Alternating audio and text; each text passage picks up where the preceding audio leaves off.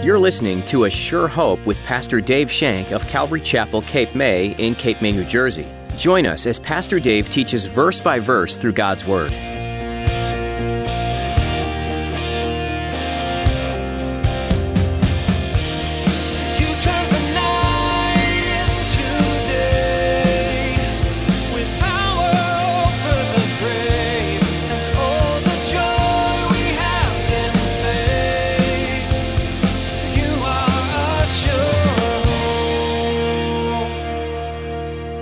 I started thinking about the way we follow God. When we follow hard after God, when we choose to follow God, seek Him with our hearts, and when He guides us and when He leads us, even if you're elevated to a position of authority like David was, turmoil comes into our lives. You ever notice that? Turmoil comes into our lives. It's like the more you follow hard after God, the harder the turmoil is. The more difficult the turmoil becomes. The reality of faith is that as soon as you believe in Jesus, you have an enemy who seeks to draw you back to Him. If you believe and follow God, you're not immune to tribulation. However, as Pastor Dave will explain today, by believing in and abiding closely with Jesus, you can have His peace despite any trouble. Now, here's Pastor Dave in the book of 2 Samuel chapter 3. As he begins his message, David mourns Abner.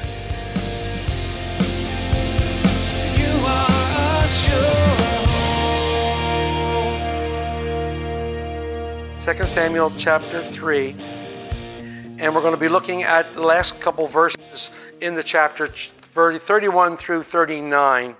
And we probably should read it, and then we'll get into the study. 2 Samuel 3, beginning in verse 31. Then David said to Joab and to all the people who were with him, "Tear your clothes, gird yourselves with sackcloth, and mourn for Abner." And King David followed the coffin. So they buried Abner in Hebron, and the king lifted up his voice and wept at the grave of Abner, and all the people wept. And the king sang a lament over Abner and said, "Should Abner die as a fool dies? Your hands were not bound, nor your feet put in fetters. As a man falls before the wicked man, so you fell." Then all the people wept over him again. And when all the people came to persuade David to eat food while it was still day, David took an oath saying, "God do so to me, and more also if I taste bread or anything else till the sun goes down." Now all the people took note of it, and it pleased them, since whatever the king did pleased all the people. For all the people and all Israel understood that day that it had not been the king's intent to kill Abner, the son of Ner. Then the king said to his servants, "Do you not know that a prince and a great man has fallen this day in Israel? And I am weak today, though anointed king, and these men, the sons of Zeruiah, are too harsh for me. The Lord shall repay the evildoer according to his wickedness." So everything looked pretty peaceful. Everything's been going along real great for David. The restoration of the nation is in sight. Looks good. Abner had come and joined forces with David. The rest of Israel was soon going to follow, because Abner was the commander of Saul's army, and he had great pull over the kingdom of Israel. And he was going to bring them, connect with the king in Israel and with Judah, and the nation would become one again. And even though Ishbosheth was still on the throne, and eventually David would have to deal with him, along with the loyal supporters of the king Saul, things were looking up. Things were looking good. David was on the throne. He had been placed there by the men of Judah who recognized the fact that God had anointed him a long time ago. So he was on the throne, and things were looking good. But lurking, like that word lurking behind the scenes was a landmine that was ready to explode. His name was Joab. The landmine was ready to explode. We read in chapter 2 that Abner had killed Joab's brother, Ashiel, at the beginning of the war between the two nations. And because of this, Joab vowed revenge, wanted to get even with Abner for the death of his brother. When Joab came from raiding other towns, he found out David, who by the way is his uncle, he found out that David had made a covenant with Abner, and they became friends. And because of this, he was furious. He was really, really angry. And I think the anger got the best of them. So he has secretly arranged a meeting with Abner outside the gates of the city where he killed him. and he got his revenge for his brother Ashiel. When David heard the news of Abner's death, he immediately disclaimed any part of what happened and even went so far as to call a curse down on Joab. He used and named the plagues that Moses had warned about in the covenant in Deuteronomy 28. So immediately after David had been anointed king of Judah, there was much turmoil in the kingdom. Immediately after David had assumed the throne that God had given him, that God had called him to, there was all this turmoil. There was a war with Israel. There was a covenant that he made with one of the commanders of Israel's army to get the two nations together, and that covenant was broken because of a death. Setback after setback after setback on the road to restoration for the nation Israel. And I got to thinking about this, and as I looked at it, and I started thinking about the way we follow God. When we follow hard after God, when we choose to follow God, seek Him with our hearts, and when He guides us and when He leads us, even if you're elevated to a position of authority like David was, turmoil comes into our lives. You ever notice that?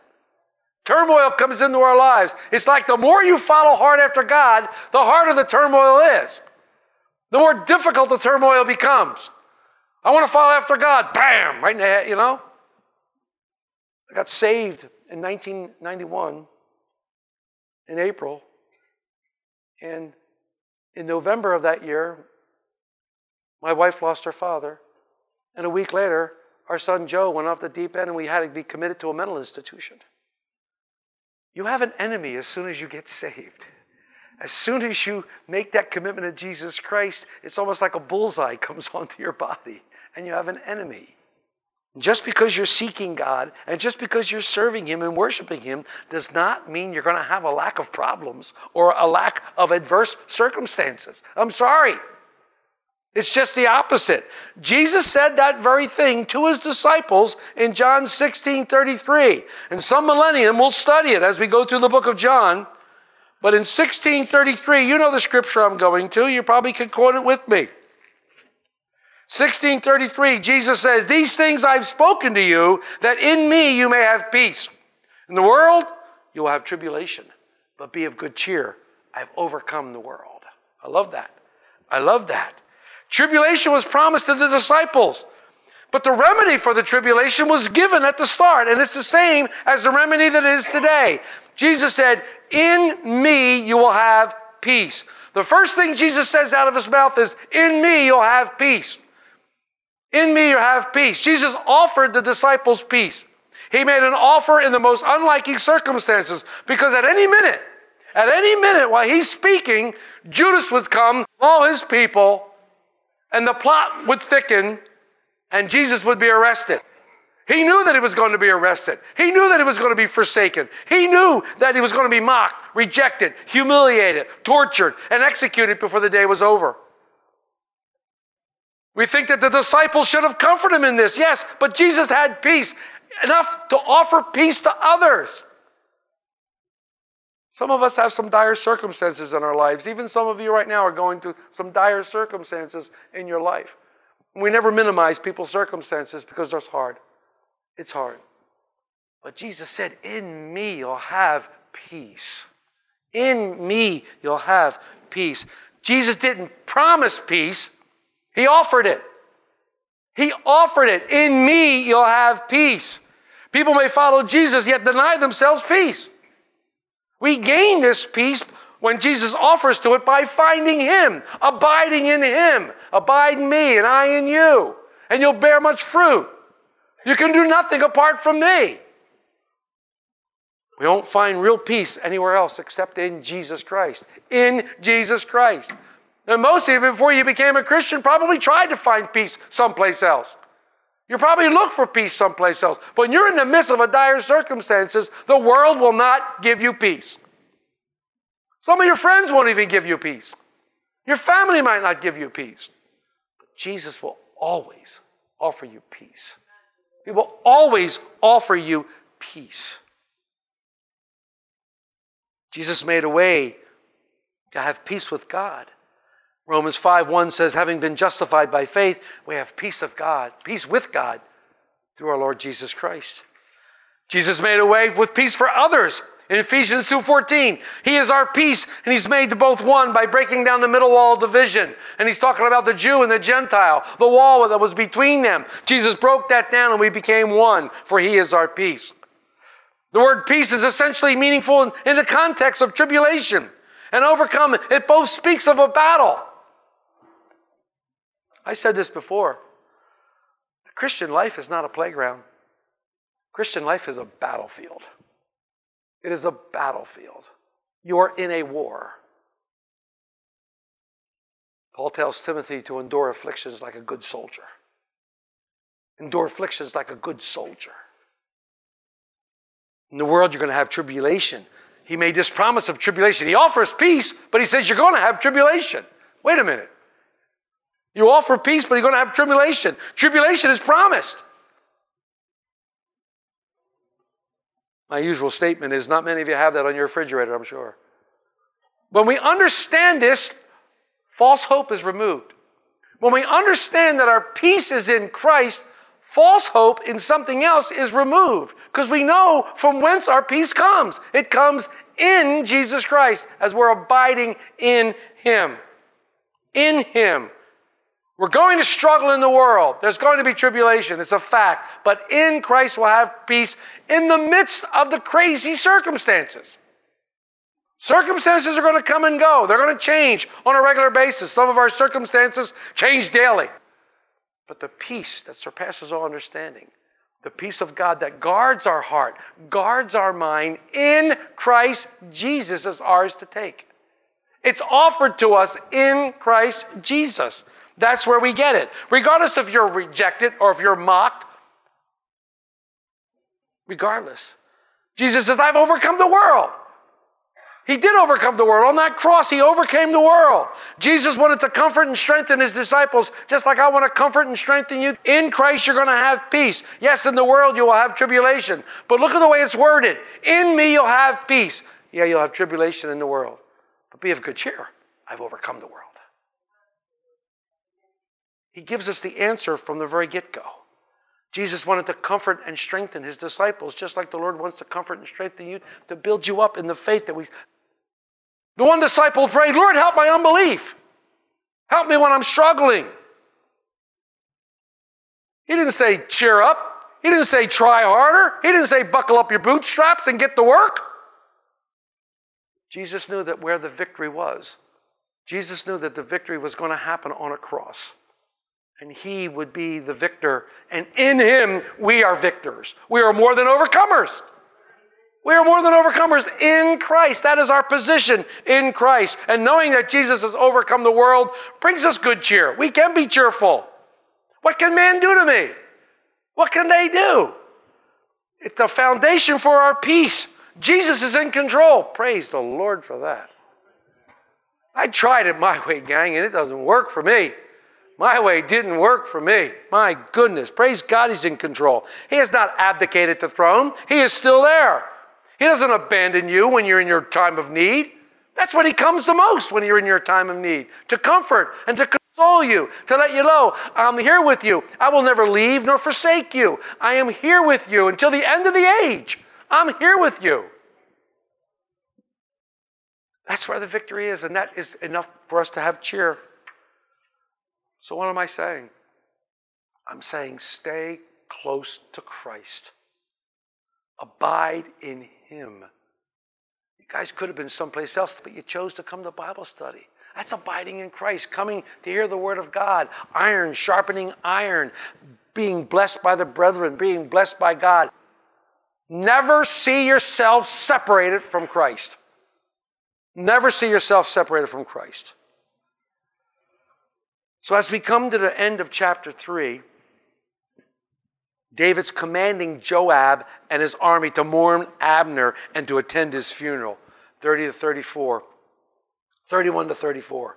Then David said to Joab and to all the people who were with him, he's talking to Joab and his whole army, Tear your clothes, gird yourself with sackcloth, and mourn for Abner. The king followed the coffin, King David. So they buried Abner in Hebron, and the king lifted up his voice and wept at a grave of Abner, and all the people wept. And the king sang a lament over Abner and said, should Abner die as a fool dies? Your hands were not bound, nor your feet put in fetters. As a man falls before the wicked, so you fell. Then all the people wept over him again. David gives a public demonstration of his disapproval of Abner's deeds.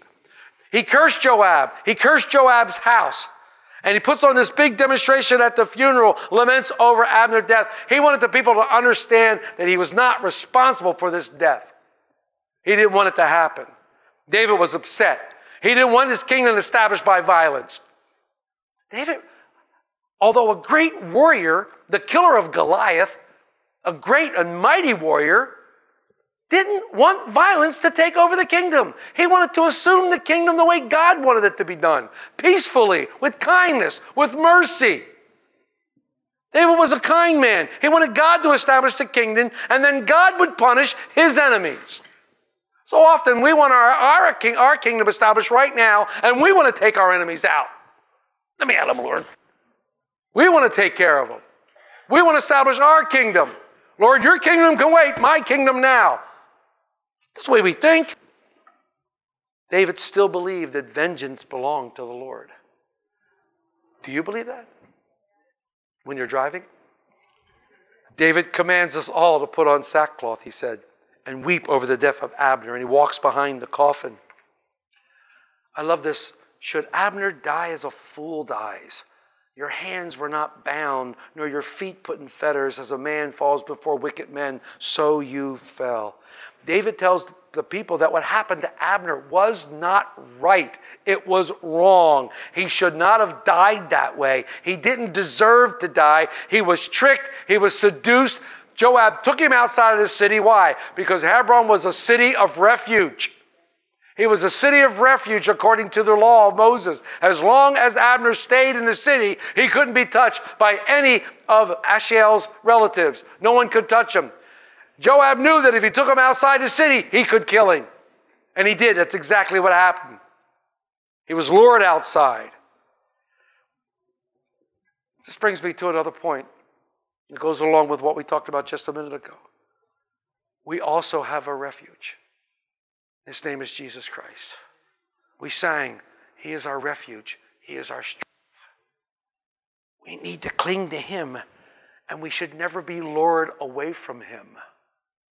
See, Joab here is like a type of evil, luring away Abner from David.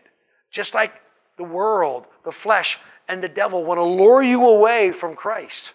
And they dangle all sorts of wonderful, neat little things in your head. And some of them are good things. Some of them are good things. And when you grab at them, when you snatch at them, you become lured away from Christ. Disassociated with Christ because you're doing these good things. Even family can come in the way of you and Christ. Family can come in the way, and family's a good thing.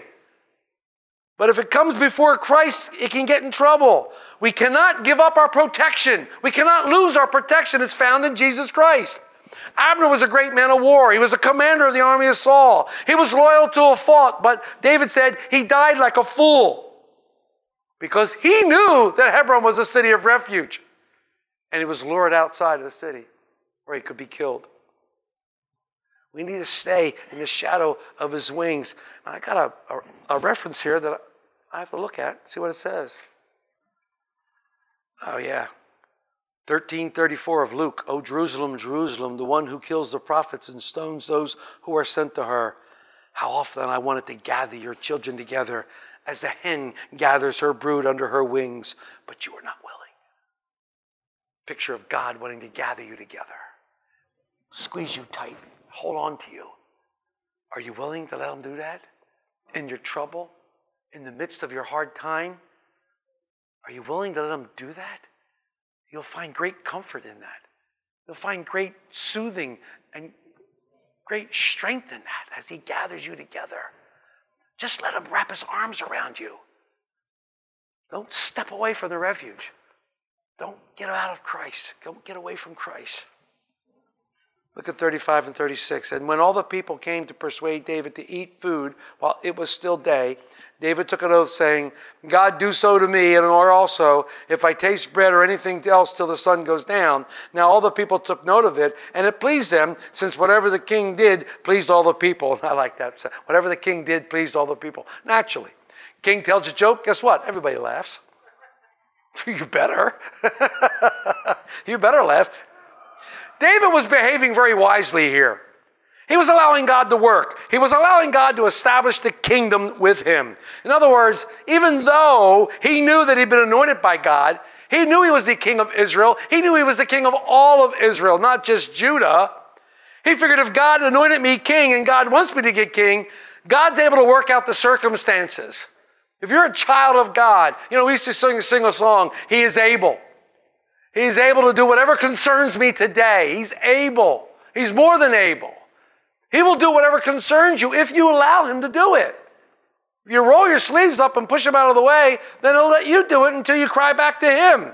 David isn't trying to work things out for himself. He's letting God take care of these things. He's behaving very wisely here. And we've seen David at his best, and we've seen David at his worst, and we're going to continue to see this. And I like this David.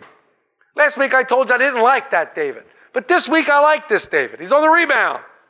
He's behaving wisely. He's behaving prudently. And the people are beginning to notice it. People are feeling friendly to him. They're feeling his kindness. David shows a ton of heart here. And he does the right thing. And he's not promoting himself. That's what I love about David. He's promoting God. I love that. So many of us want to promote ourselves. So many of us want to be, I've said this before. How many times have you ever heard somebody said, we want to be number 2? I think Avis is the only people that ever said that. I'm dating myself now, right? Okay. One of the Psalms, the psalmist said this in Psalm 75, verse 6, exaltation comes not from the east or the west, but promotion comes from the Lord. You want to be promoted in the Lord? Stay with the Lord. Be faithful to him. Be faithful in the little things. He'll make you faithful in many things. Stay with the Lord. Many people come through those doors and they want to be promoted. They see this stage, they go, ooh, I want to be on stage. They want to be up front. Well, you can help us out. Well, what do you want me to do? Well, go back with the kids. Oh, I can't do the kids. Well, that's okay. We got toilets that need to be cleaned. Whoa, wait a minute now. I draw the line at toilets. Well, what would you like to do? I want to sing on the worship team. I want to be up front. God will promote you. God will raise you up. God will demonstrate in you a characteristics that's appealing to the leadership here, and we'll recognize it, and we'll raise you up as God shows us you. As you wait on God, and you minister to God, and serve his people, and do things. I love the fact when I see someone vacuuming who we didn't ask to vacuum. That's a heart. That's a heart. Someone who goes in, gets a vacuum, and starts vacuuming for no reason at all. We never asked the person to vacuum, and they're there vacuuming. I love that kind of stuff. I think that's cool. That's great. That shows me a heart to serve God. You are a sure. Our time with you is running short for today's edition of A Sure Hope. Pastor Dave Shank will continue this journey through 2 Samuel when you join us next time. But for now, you can listen to this teaching and others from this series online at ASureHopeRadio.com. We encourage you to download these messages so they are available wherever you are. We know how busy life can get, but there's always time to pause, even if only for a few minutes. Those short breaks could be filled with the study of Scripture, getting to know God better through His own Word. You can also subscribe to our podcast on iTunes. Just search for A Sure Hope and see the latest editions as soon as they're posted. If you're looking for a church family and happen to be in the Cape May area, we'd love to have you join us for a time of worship and Bible study. Calvary Chapel Cape May meets weekly on Sundays at 10 a.m. Give us a call for more information. Our number is 609-884-5821. Again, that's 609-884-5821. Or just visit ASureHopeRadio.com. If you're not able to join us in person, we are streaming our services on Facebook Live. Just follow the link you'll find at ASureHopeRadio.com. Thanks for listening to today's message on A Sure Hope.